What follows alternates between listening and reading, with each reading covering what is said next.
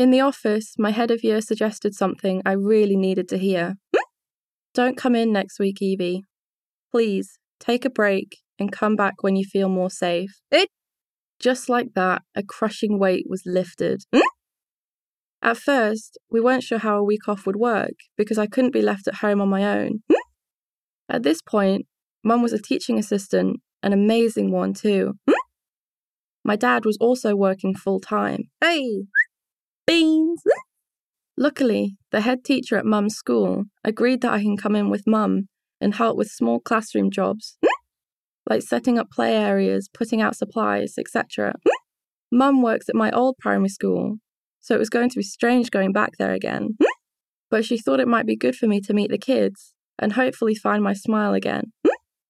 I was nervous at first because I felt so fragile, but Mum told me the kids were amazing and would love meeting me. Hey! This was close to Christmas in 2015, so all the kids were excited for Santa to arrive. Hey! My mum worked with reception and the Year 1 class, so from age 4 to 6. Hey! I followed her around all day because I was too anxious to be on my own, but I think she was fine with that.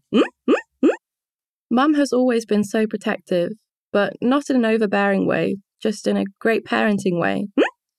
She makes me feel so safe. On my first day, we walked into the assembly hall. This one is a lot less scary, especially when it's got 4-year-old children running around in it. And I saw loads of little ones dressed up in non-uniform for a Christmas party. One little girl caught my eye, dancing and spinning and loving the music. Her name was Naomi, and she was only 4, but straight away I noticed how stunning she was. Her hair was beautiful. She had a head full of bouncy curls, big green eyes, and the cutest smile. She was so full of life and joy, I couldn't help but smile with her. She attached herself to me pretty quickly, and we held hands and danced together. I found it difficult to understand her when she spoke. Then Mum told me that she needed extra support. She was honestly the most adorable child I had ever seen. Beans! Straight away, my mood was boosted. I wasn't even thinking about those awful thoughts. They just disappeared whenever I was with her.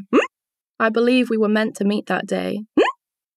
It's like all that I went through at school was worth it because it gave me the chance to meet her.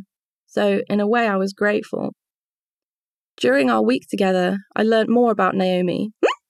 The more time we spent together, the more I started to understand the way she spoke. She was so smiley and had the most infectious laugh that just brightened up the room. You could hear it from down the corridor. I came to know her mum, Jessica, too, from seeing her at home time. Naomi, or Omi, as she called herself, really was a blessing in disguise. She couldn't have come along at a better time for me. Hey! When I was with her, it didn't even feel like I had depression.